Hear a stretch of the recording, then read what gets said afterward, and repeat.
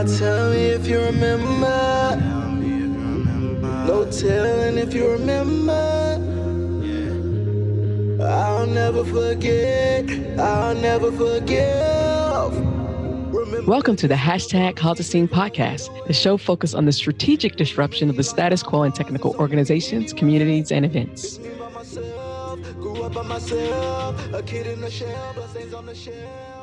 Hello, everyone. Welcome to today's episode of the hashtag Cause a Scene podcast. I have a dear friend on the show today that I haven't seen in, oh my God, I think maybe 2 years. Yeah, it's been about that. So, Kojo, please introduce yourself to the audience. Hello, audience. My name is Kojo Idrissa. How to introduce myself? Among other things, I am a software developer, but one who changed careers recently, relatively recently. Before that, I did other things that we'll talk about later. I am also one of the organizers for DjangoCon US, which is a technology conference centered in North America. I'm also the North American ambassador for DEFNA, which is the Django Events Foundation North America. That's the nonprofit that puts on DjangoCon. And I do a pretty decent amount of speaking at tech conferences. In theory, focused around North America, but it seems as if I've sort of expanded globally. So that's kind of a thing. And that's sort of me in a nutshell. All right. So I always start the show with the two questions. Why is it important to cause a scene, and how are you causing a scene? All right. So I'll tell you. So I think it's important to cause a scene because if you want to have changes happen, oftentimes changes don't happen unless there's some sort of instigation, something to agitate change. Otherwise, things will just sort of continue along. If you look at a few old sayings like, be the change you want to see in the world. And so sometimes you have to cause a scene to be that change that you like to see in the world. Or if we look at some of the basic laws of physics, the idea that there's inertia. Objects in motion will stay in motion unless acted on by an outside force, or an object at rest will remain at rest unless acted on by an outside force.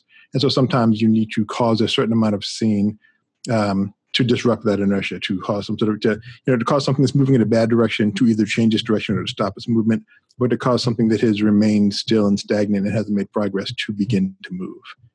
So I think those are the reasons that's why I feel it's important to cause a scene. How am I causing a scene? That is interesting. I generally consider myself to be someone who is not necessarily terribly contentious, although it seems that 2019 might be the year of contention for me. We will see. I've had a couple of conversations with a couple of friends about that. The idea that certain things just might need to be addressed and approached, and I've raised certain ideas that certain people are not so happy about, but I'm sort of willing to have those fights. And so that may be what it is here recently. Well, I guess I'll say I've tried to do a few things. And I don't know if the first thing has caused so much of a scene per se, but it was intended to have a certain amount of impact.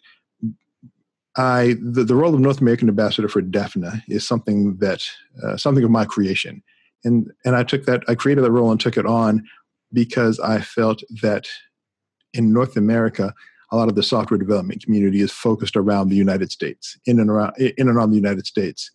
And and so you have a lot of developers, who are in Canada, in Mexico, and so when you think of North America, the U.S., Canada, and Mexico are the sort of the big three countries, but there's also a lot of the Caribbean nations as well. And so wanting to try to increase the amount of representation by or for those developers who are outside of the U.S., and also making sure that those of us who are here in the U.S. or based in the U.S. are able to benefit from the knowledge that those developers in Canada and Mexico and in the Caribbean have to offer, and just trying to build more of those ties.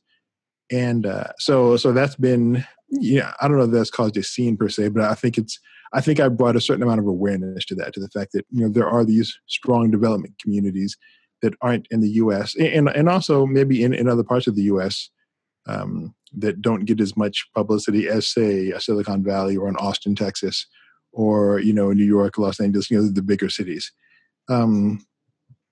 So there's that. And then I think more recently, I started to cause a bit of a scene with some people, not so much of a scene with others, with this idea of a distinction between, well, not necessarily a distinction between, but sort of highlighting the differences between different styles of writing code and how people using those different styles of writing code are still part of that same part of, a particular programming community. So I'm a Python developer. For those not familiar, Django is a web application framework that is written in Python. So Pinterest and Instagram sites, like that are built with Django. That's what you do with the web application framework, but it's written in the Python language. And so it's part of the larger Python ecosystem. There has been an issue. So there are two issues. You've got software development, you've got open source projects. Open source projects are driven largely by volunteer efforts. And so to get volunteer contributors, contributors are only going to come from people who use your software, who use Python or Django, and who also feel like they're actually considered members of the community, because otherwise, why are they going to volunteer their time and energy? And so I've given a talk where I sort of made that distinction and then moved on from it, but I've given another talk that goes into that in a little more detail and focuses on the fact that you've got this spectrum of people who use, say, Python specifically. The community culture is heavily skewed towards what I call software engineers, and those are people who are writing code professionally. They tend to write code in teams. As such, there's a certain set of software engineering tools that they need beyond just a facility with the Python language, with the programming language. And then on the other end of the spectrum, you have what I call programmers, who are people who are writing code in Python, often to solve problems of their own. They're often writing that code by themselves, and they're not concerned with the code itself. They're concerned with the output of the code. And their code, the only people running their code are usually the people who actually wrote it. Whereas with a software engineer, the code itself is a product, and the software engineers are almost never running that code themselves. And my feeling there is that if you're along that spectrum, anywhere along the spectrum, if you're using Python to solve a problem, all software engineers are programmers, but all programmers aren't software engineers, and they don't need to be. Within the Python community, you're seeing a lot of growth in the community coming from the data science direction. Mm-hmm. Those people tend to be more towards the programmer end of the spectrum, but they also, have the capacity to contribute. But with the community culture being so heavily skewed towards software engineering, mm-hmm. we have situations where programmers or people towards that end of the spectrum are basically being told that they're doing it wrong since they're not using all of the software engineering tools. And as a result, I feel like input from those people or willingness to contribute from that segment of the population is lower than it should be, because they're being told to, they're doing it wrong. And so why would you want to contribute to that? And so that's something I have spoken. I gave a talk on that locally, and it raised a bit of contention among software engineers. So, some of the software engineers. Of course. Yeah, so they weren't. Some of them weren't happy about that. Now I've spoken to some software engineers, and they're like, yes, exactly. That's exactly what we need. Mm-hmm. And so I will be giving a talk along those lines as a keynote in New York in October at PyGotham. And so we'll see how people respond to that. But yeah, so for someone who says you really don't know how you're causing a scene, those are two very specific. Everybody doesn't have to cause a scene like me, where I just call people out. That's not everybody's style. And that's not my only style. I do a lot of creeping, a lot of things behind this. The call out happens when the other stuff doesn't work. That is not my go-to, but I totally get you on the North American, because I personally have an issue with, and I've said this on the show before, just calling myself an American, because it ignores that there's a North, South, and Central America. So I'm from the United States. So I really jive with that. There's an assumption or a default when you talk about North America that it's the United States, and all these other communities within the developer community are ignored or valued less. I hear it when I'm having, I've had several people on the show who recognize that because they're particularly from the Caribbean or Mexico, are getting paid less and doing the same because they're not in the U.S., but they're not getting paid the same amount of money for the same amount of work. So that's one thing I think is very going against the status, challenging the status quo, because we need to be valued no matter where we are. And then the whole, I love how you broke down about the spectrum of programming. And one spectrum is the software engineer and the programmer, because it also speaks to me when I talk about how we use the word technical wrong in this space, and how we ascribe technical work to developers and non-technical work to everyone else, when that is not the definition of the word technical. Technical is someone with a specific skill.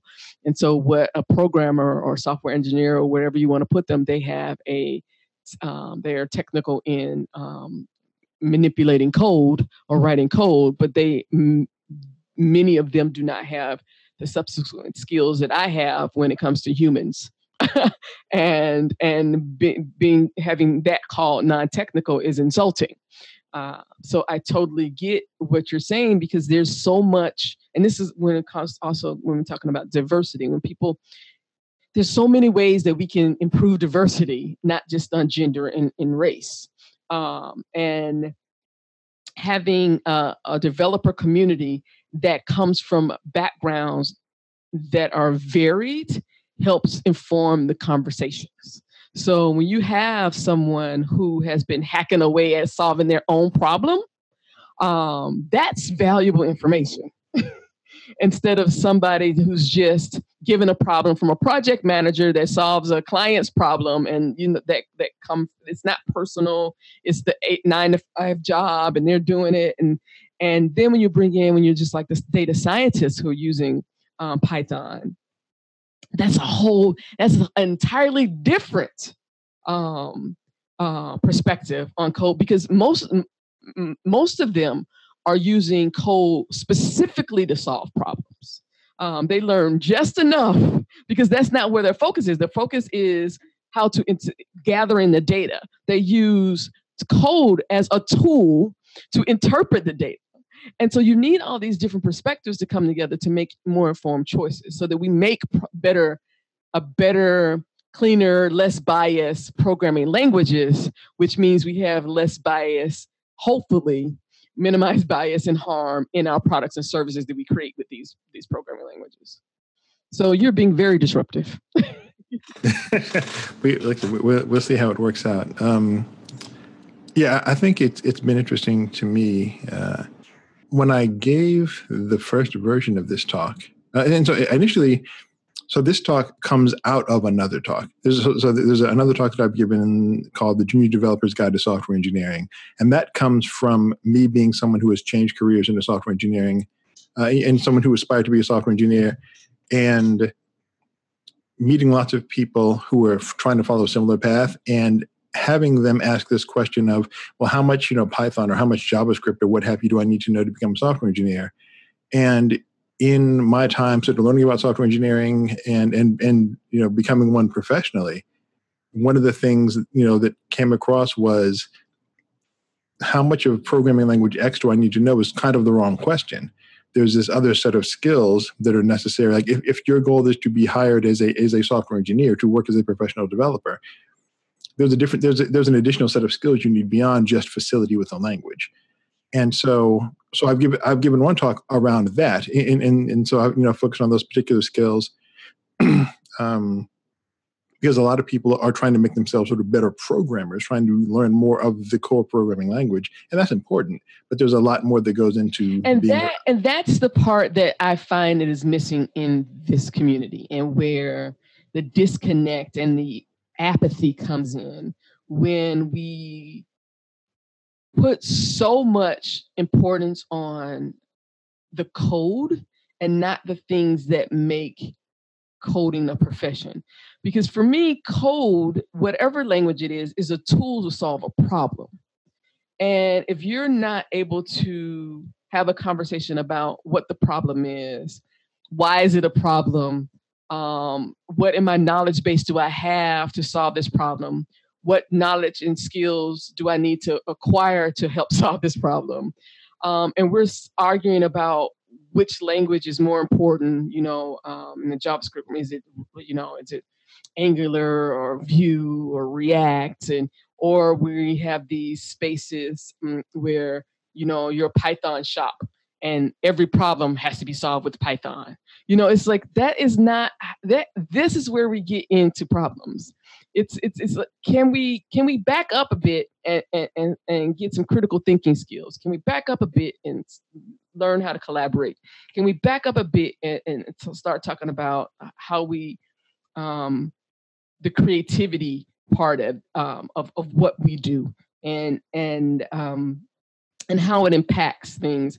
The language, that tool will present itself at some point. I just find it's so often that we're just, as that old saying, putting the cart before the horse. It's like let's do JavaScript or whatever. It's like, what's the problem? What are you trying to solve? Yeah, exactly. And that's the same thing with Python and it's like, let's figure out what are you trying to solve first, and then reverse engineer that. True. Yeah, and I think there's some of this talk that I'll give in October is related to a lot of community-based things. And since I became not just after I became a professional developer, but once I became more active with the Python community in around 2013, I decided that my approach was going to try to be to try to help grow the community, and specifically to try to add new contributors to the community. So that's where a lot of my efforts have been in. A lot of the talks that I've given over the past, 6 years now, have had that as a theme, have had that as an underlying theme. I haven't always done the best job of bringing that underlying theme to the surface, but a lot of the talks that I've given have been based around that. Russell Keith McGee, who was the president of the Django Software Foundation for 5 years, and is still very active in the Django community, gave a keynote at PyCon this year, 2019, where one of the things he talked about was the idea of, instead of having open source communities be fully reliant on volunteer work, a certain amount, if there's a certain amount of funding available in open source communities, you can get professionals to help you with things, because professionals who aren't software developers have skills that these open source projects need, as far as management, administration, marketing, documentation. Exactly. And you have technical writers, documentation, yes. All manner of other things, but also some developers as well to actually write code consistently. I know that Django as a project has benefited tremendously from being able to do some fundraising and being able to use that fundraising to hire the 2 Django fellows who now work to make sure that Django has a consistent release schedule, and they're triaging tickets and working on that sort of thing. And so I agree fully with Russell's point of, having some funding allows you to bring professionals in to bring their skills to bear on the problem. But I would say that in addition to that, there's this idea of, okay, so let's say, a whole bunch of Python or Django money falls out of the sky and those projects have that money available to them. Well, if you're trying to pay professionals to work on your project, other people have money and need those professional skills as well. So why would I work on, if I'm an attorney who can help you with your open source licensing things or what have you, if I have the skills to work on your project and you have money to pay me, why would I work on your project as opposed to somebody else's project? Because they have money too. Mm-hmm. And part of the point that I will hopefully be trying to make in my talk in October is this idea that trying to make sure that people who are using Python, regardless of how they're using it, are actually treated as if they are valid members of the community. Mm-hmm. Because the only people who will ever make a contribution to your particular open source stack are people who get some value from it, i.e. use it to solve some sort of problems for themselves. But then secondly, actually feel like they are included in the community. Because if you can just download Python for free and not pay for it and just use it to solve problems for years and years and never meet anybody else in the Python community. Exactly. Or if you have interactions with people from the Python community, say at your local meetup or at a regional conference or at a national conference, and you run into people who are telling you that you're not doing it right, you're not Pythoning right because you haven't installed Docker, or because you're not, using, this thing or this method or that method that's not necessary for what you're doing, or that it's not useful to you, then like, why would you ever consider spending your time or energy on that project, whether it be on a voluntary basis or on a paid basis? Because if I can get paid by Python people or by party X, and the Python people keep telling me I'm wrong and that I'm not good enough and I'm not really one of them, well, I'll take party X's money. Party X clearly respects me for my skills and my talents. I'll take them there and get the money there. So a lot of what you're saying is really interesting, because I see it because I have the benefit of overlapping various communities, not just one language. It's interesting because I have this same conversation in the Selenium community, and was helping their core team come up with their finish up their code of conduct, as well as having conversations with them about money. Because one of the things, you make some great points about, being welcome, but one of the things that is prevalent in most of these communities is the fact that the people who are actively contributing have the privilege to actively contribute. They either are doing it, as you said, because their job is paying them a part of their time to work on open source, or they have a lifestyle that allows them to have this extra time to contribute to open source. And then that becomes, and it goes back to what you were just saying about the feeling a part of the community.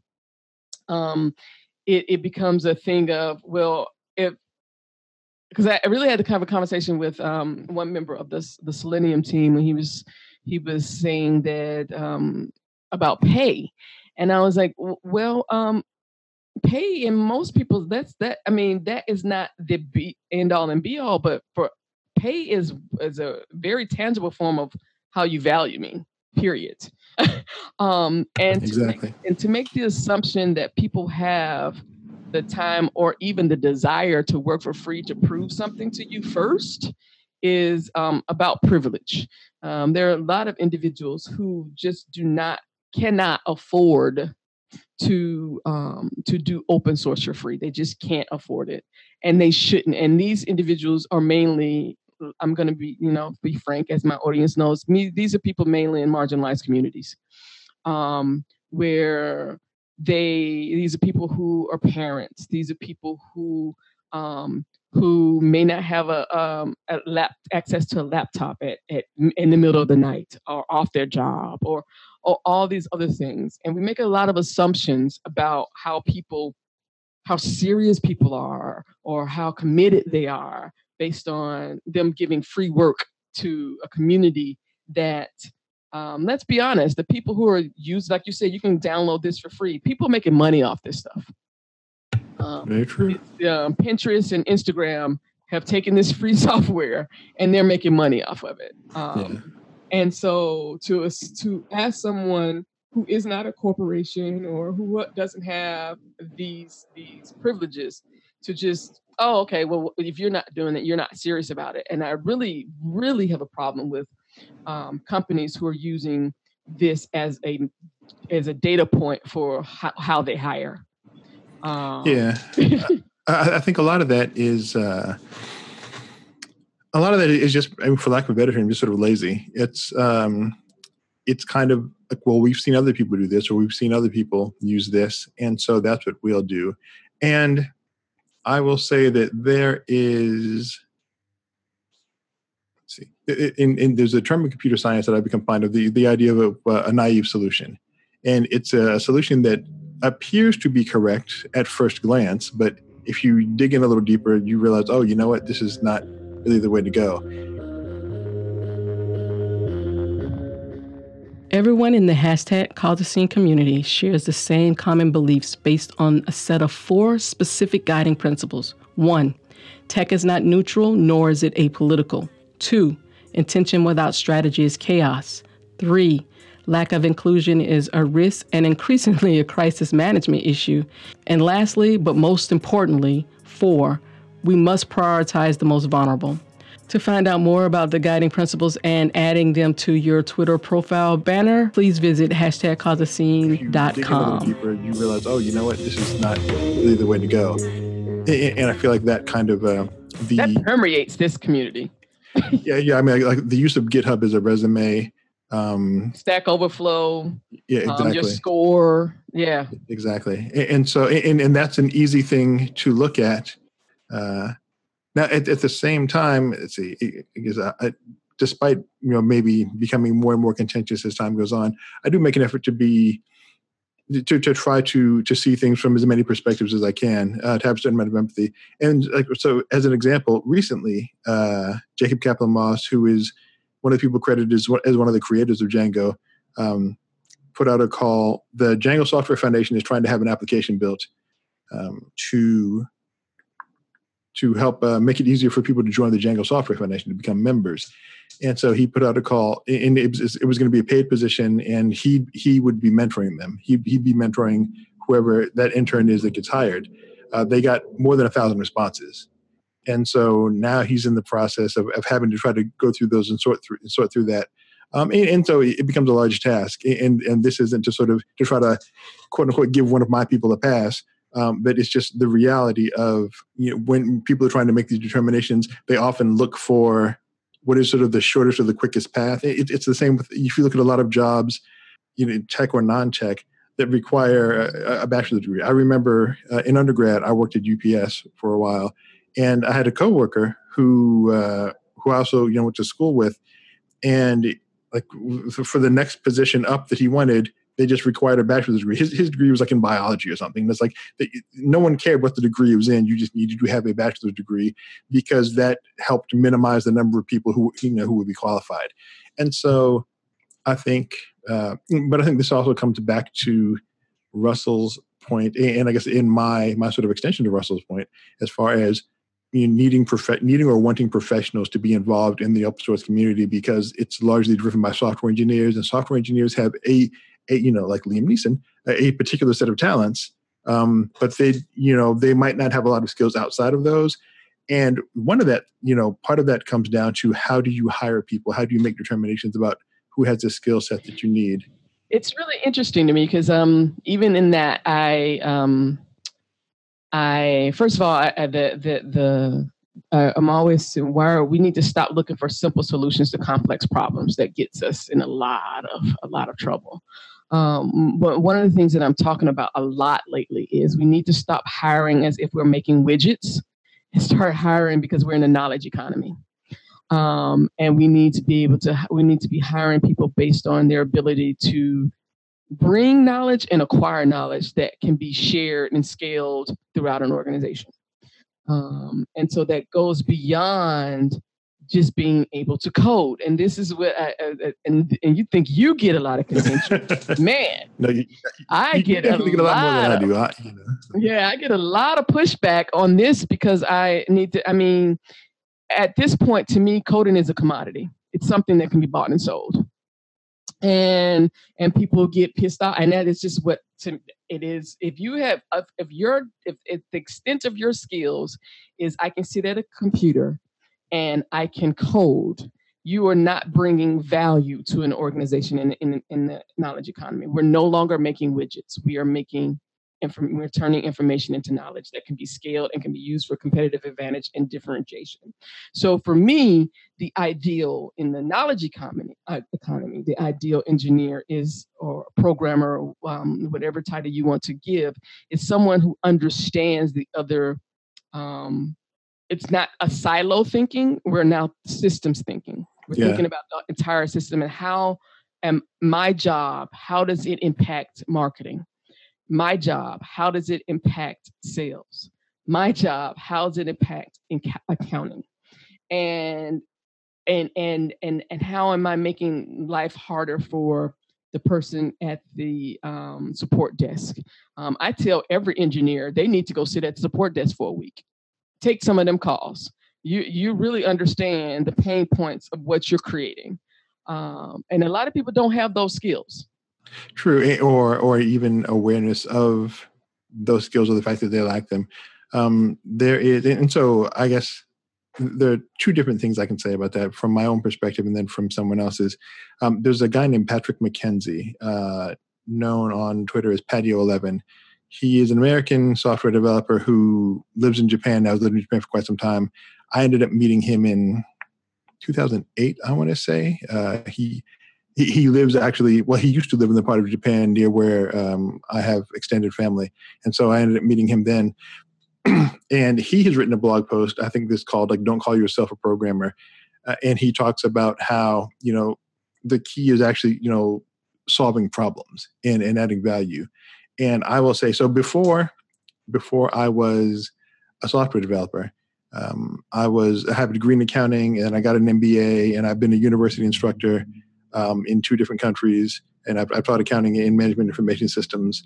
And so I had a career in business before I became a software developer. And that's really what it comes down to. Literally no one cares at all. In certain situations, I might use more adult language, but I don't know if that's necessary here. But it's let me let you know, all language is accepted here. So, but yeah, like literally no one cares about whether or not you are, whether you're using Python or whether you're using JavaScript or whether you're using Haskell. Are you using asynchronous programming? Are you using functional programming? Are you using object-oriented programming? Exactly. Literally no one cares. As far as actually like writing checks and generating revenue and people's salaries being paid, what happened? And I say this from the perspective of someone, who's worked in accounting and in different aspects of business. And I've worked for nonprofits and for-profits and, and all sorts of stuff in between. 2 of the largest accounting firms in the world. And I've been the accountant for a 1-person law firm. Mm-hmm. No one cares about your technology. Like, if you're using Python 3.7 versus 3.6, no one cares. Only the developers care. What really matters is, are you solving a problem that I need solved? And if you're solving a problem that someone needs solved, they'll pay whatever value that they'll pay for whatever value you generate. That is exactly the message I'm trying to get across to the community we have. So I have a client, and we were doing a job description, and they put this 5-year thing in there because that's what. We had to have a conversation. Why does that matter? Why does that matter if they have a 5-year experience in this thing? If they come from a different industry and they have transferable skills that get you that thing, that does not matter. And again, that's that, like you said, at UPS, the bachelor's degree was used to weed people out. We're still doing that. And we cannot afford to do that when the skills we need are problem solving. The skills we need are I would value your transferable skills over somebody who just came out of college with a CS degree. Bottom line, I can teach you how to code. It's going to take time, but to teach somebody how to solve problems is something totally different. Or to teach someone a different set of domain knowledge, or to give them insight into, what are the actual problems that our customers are having. We're writing code for these people. There is another talk that I have worked on, and it hasn't been accepted anyway. I gave a lightning talk version of it. Speaking of contention, I ended the talk with the challenge for people to fight me about this topic. I feel like, when people are doing things like, oh, well, I need 5 years of experience or this or that, I think that's in the same vein as companies that are trying to hire developers always looking for senior developers or these full stack developers. It's like every senior developer has the job that they want. Well, and so here's how I see it. Fill the pipeline, please. Well, there are many problems with that. Yeah. One is, you always hear, there aren't enough developers, and that's because everyone's trying to hire this mythical senior developer. But I think everyone's trying to hire this mythical senior developer or full stack developer because they don't really know what they want. Yes. And so they're thinking, okay, well, if I hire this mythical senior developer who has all this advanced experience, they'll figure out my problem for me and solve it for me. Whereas if you spend some more time to focus on, okay, what exactly is it that I need here? What am I trying to get done? the more clearly you define your problem, the more clearly you can define who you need. Okay, so you just hit on something that I say all the time. Let's be honest, most organizations, and I'm using the word organizations in this space, are not businesses. What they are products and services that they've been able to scale. They are not businesses. This is why they don't know the problems they need to solve. This is why they don't know what skills they need to help them solve these problems. And I see it over and over again. I ask questions and they're like, I'm like, well, you're making $1 million. You haven't figured this out? Or what are your processes for this? So you're telling me every time you have this client, you're starting all over from scratch? I'm like, oh my God, this is so inefficient. What business are you in? What are you supposed to be doing? Where are your processes, procedures, and policies to help for a business? Where are they? What you have, all you can tell me about is the product or service you have. But that's not a business. That's just a product or service. Yeah. And I think, especially in the tech space, you have a lot of startups and smaller companies that are built sort of by and around engineers. And maybe those engineers didn't, they came from large organizations and they felt that they were being, stifled by too much process and too much, whatever. And so they just wanted to be free to, I was just saying, information wants to be free. Developers just want to be free, man. They just want to write code, bruh. Yeah, I want to put my headphones on and not be bothered. Exactly. And so, and I mean, there's definitely something to be said for, for that in terms of certain types of productivity.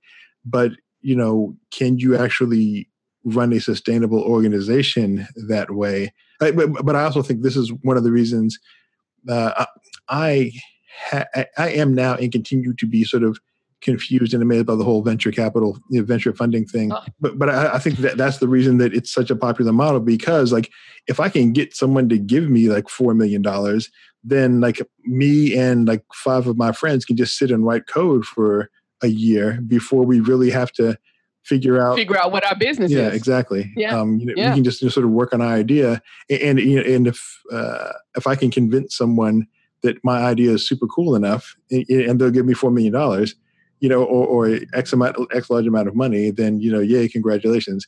Now, I recognize that there are some businesses that require that amount of capital up front.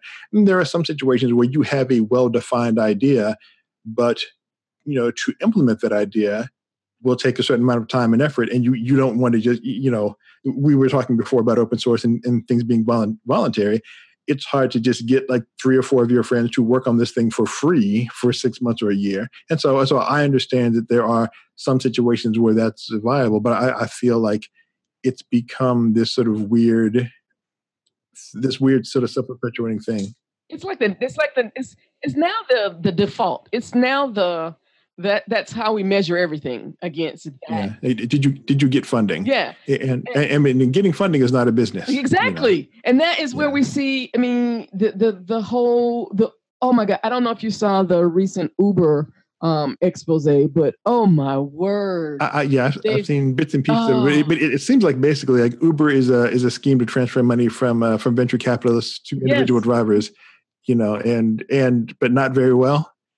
Yeah, well, but they don't have a business model. And let's take that back. The business model was to disrupt a space that there was no way to disrupt because people had already been in there trying to disrupt it.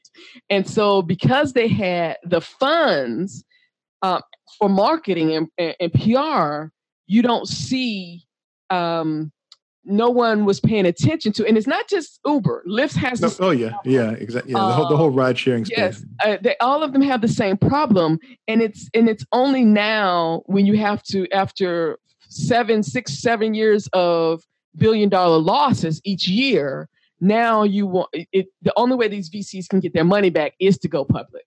And so now you're seeing all these companies that from the last 10 to 15 years who have had shown no business model, who have had no profit. The only way these venture capitalists are going to get their money out is to go public.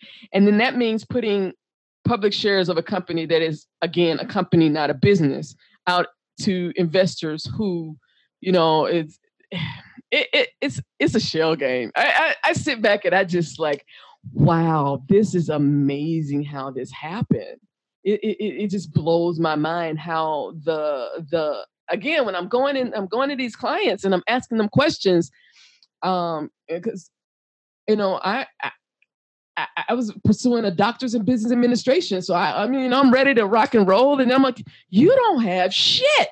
You don't even have, oh my God, now we have to do business job descriptions. We have to do the basics. What are your core values? Can we put in core values in place? Because what's happened in this space is because technology lowered the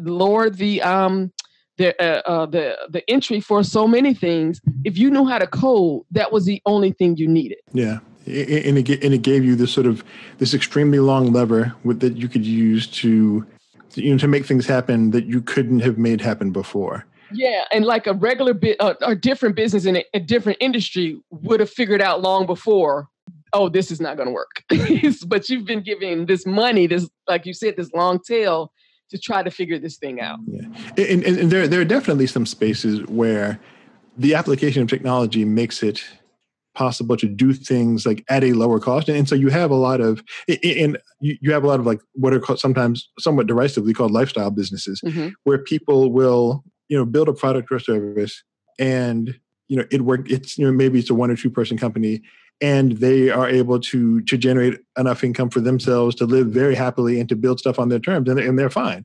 But those aren't the stories that we hear about. What we hear about are the Ubers and the Lyfts and the Facebook Slacks and all the because I'm really wanting to get CJ on the show to talk about the implosion that's happening at NPM.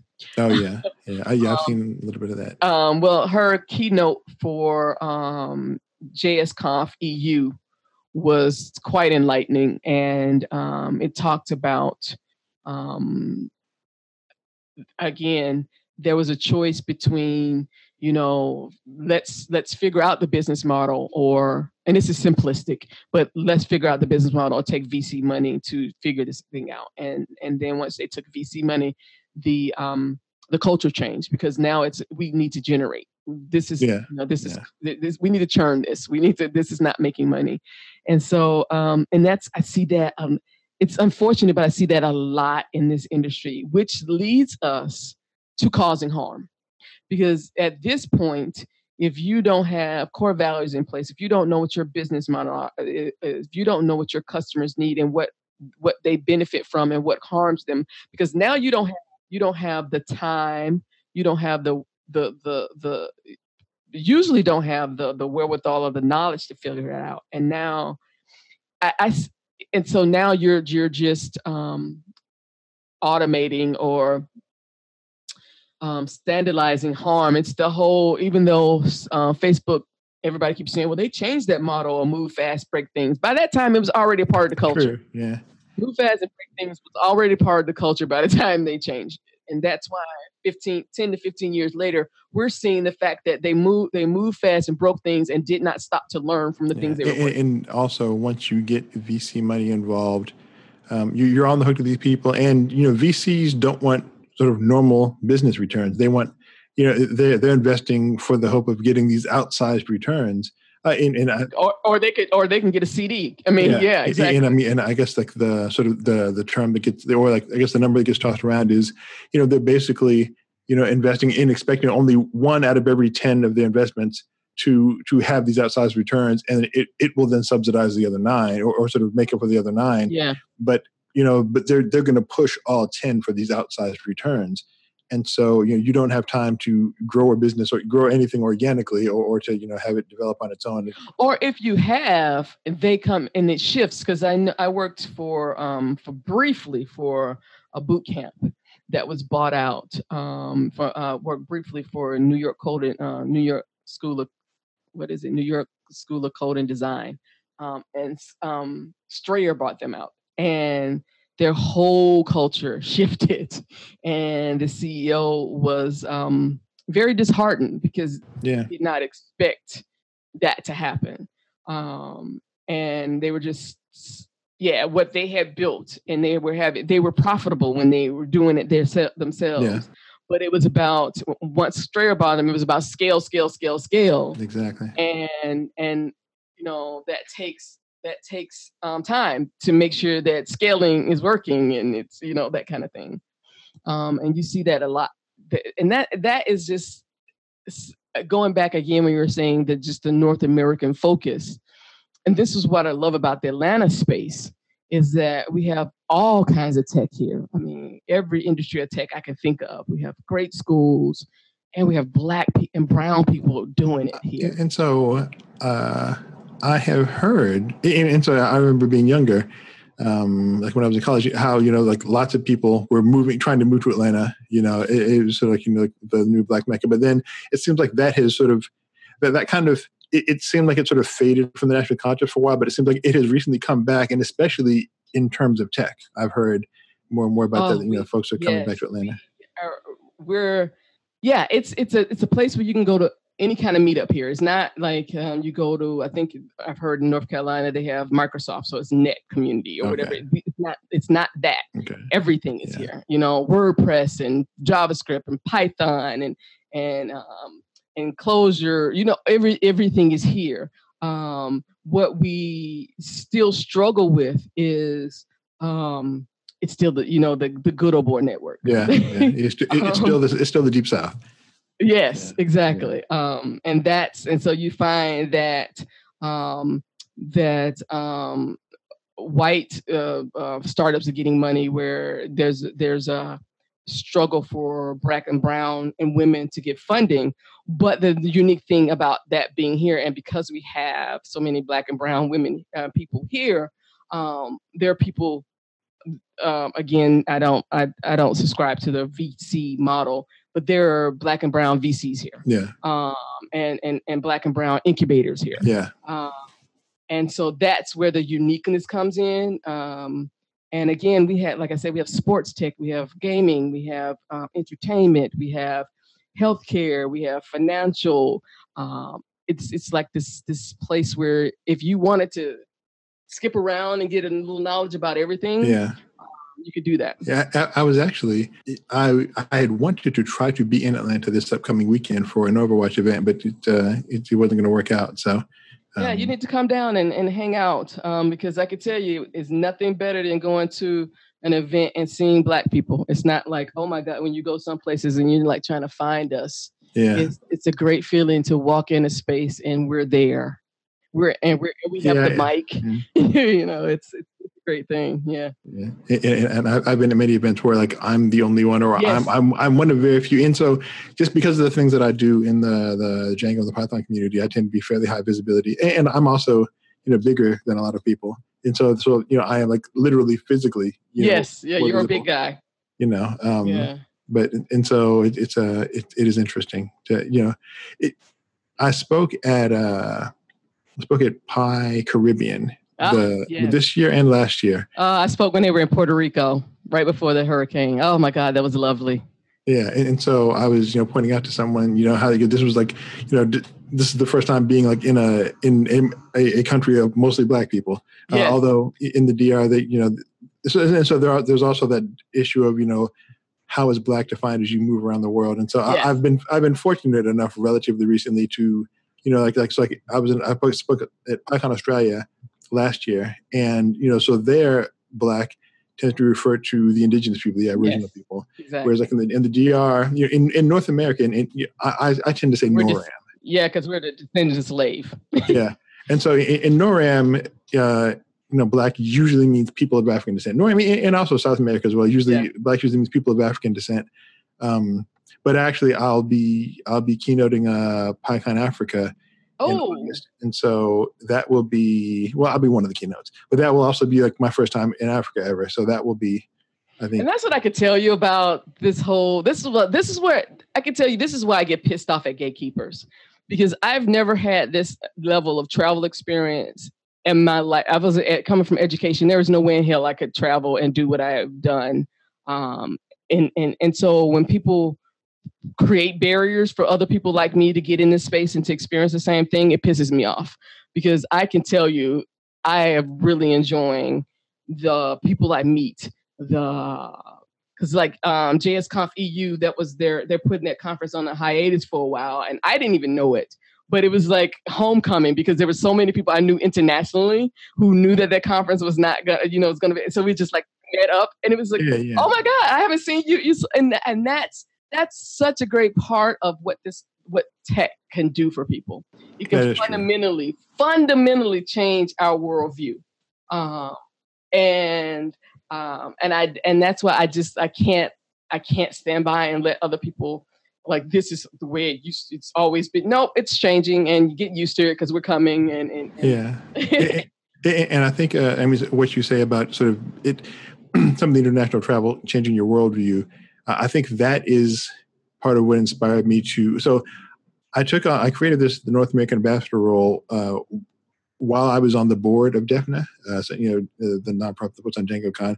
So I ran for their board, and that was kind of my platform, was trying to improve connection between the other, the non-U.S. North American countries as far as, because the NA and DEFNA is North America.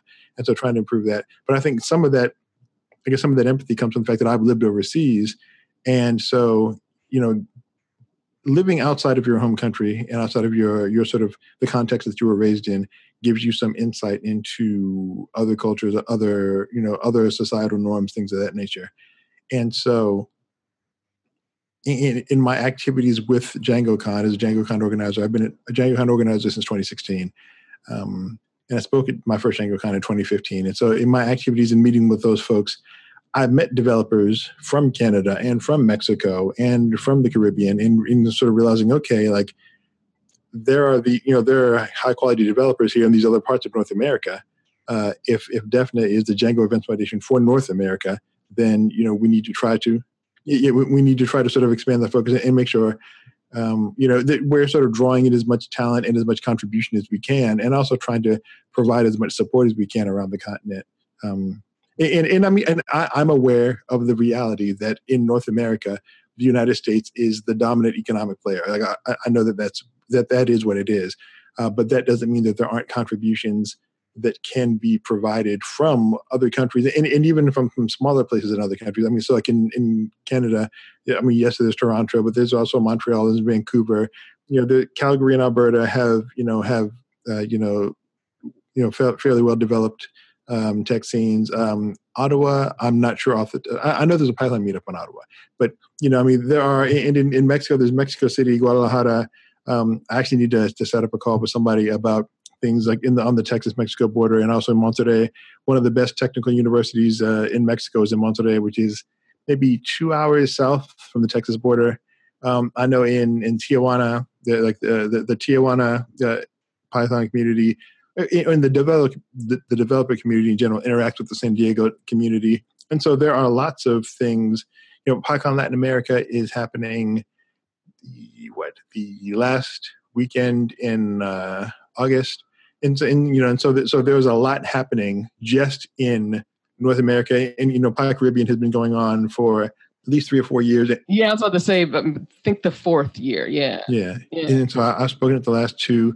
But again, like there's a strong developer community there as well. And I of course am focused on Python, but there are people who are doing other things there as well. Mm-hmm. And the government in the Dominican Republic is actually investing, fairly heavily. And same thing was happening when they did it in Puerto Rico. The government was so they see the value in. Yeah, that's but government is our government. But I'm speaking. Exactly. Well, and that's the sort of the somewhat disheartening thing. And so I'm originally from Washington D.C. And so I am, I take some of that stuff kind of personally from the standpoint of like I am literally from the government. It's like because you don't have a. I'm not from any particular state or whatever. I'm from a federal district that is a creation of the government. I'm like from like the pure distillation of America. And so it's like, it kind of pains me because we could be doing better because again, Puerto Rico is part of the United States, but it often has to, it often sort of operates as its own entity, partially because it's been forced to. It has to. Exactly. But I feel like if don't put a question mark on that. If nothing else, that hurricane definitely showed that. But then like being in and so like I know Forlan, who was one of the organizers for Pi Caribbean. Yes.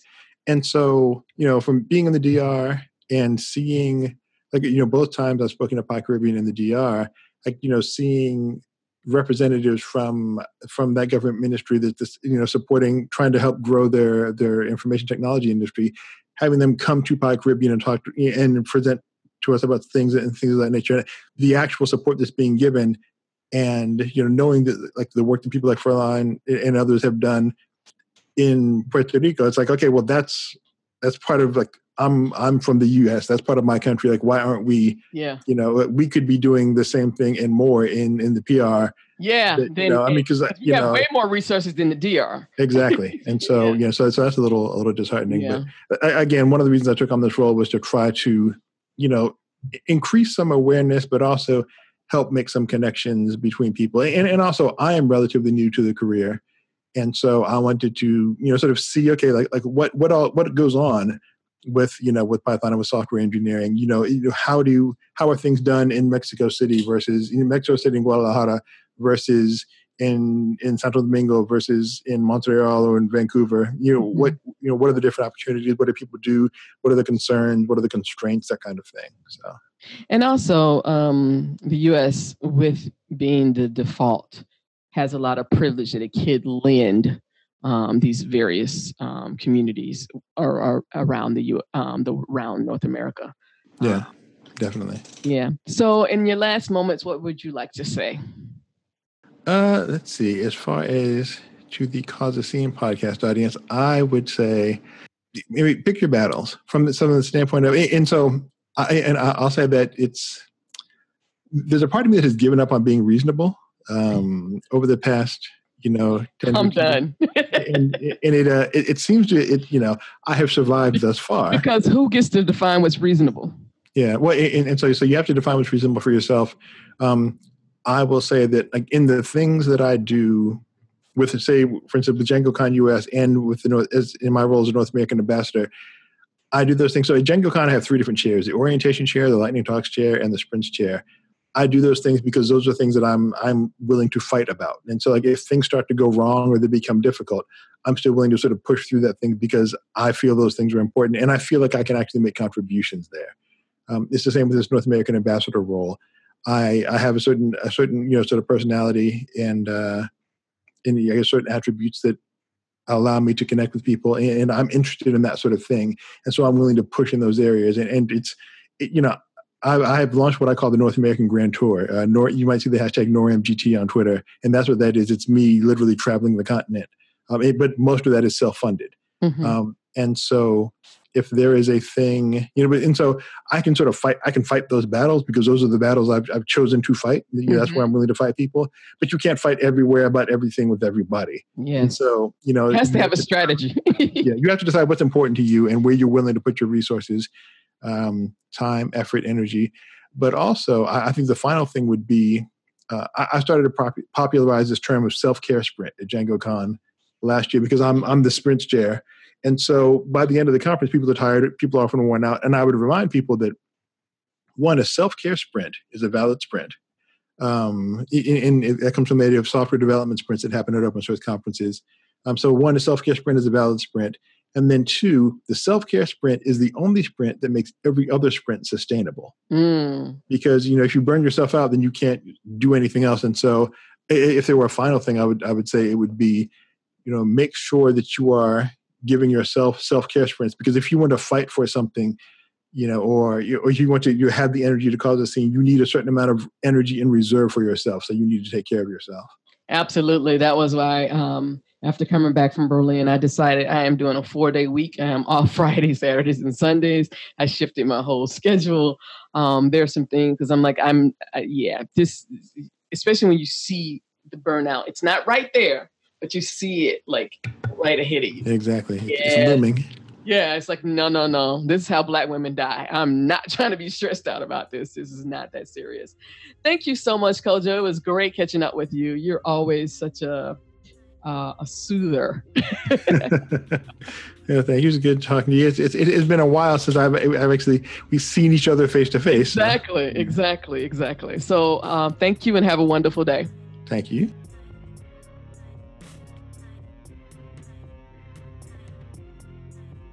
Thank you for listening to this week's episode of the Cause a Scene podcast. And I'd like to thank all our current sponsors of the podcast and the hashtag Call the Scene movement. Of course, we strongly encourage everyone to become an individual sponsor of the hashtag Call the Scene community. Just visit the website at hashtagcallthescene.com to sign up today. On behalf of everyone here at hashtag Call the Scene, we'd like to thank you again for listening to today's show and have a wonderful day.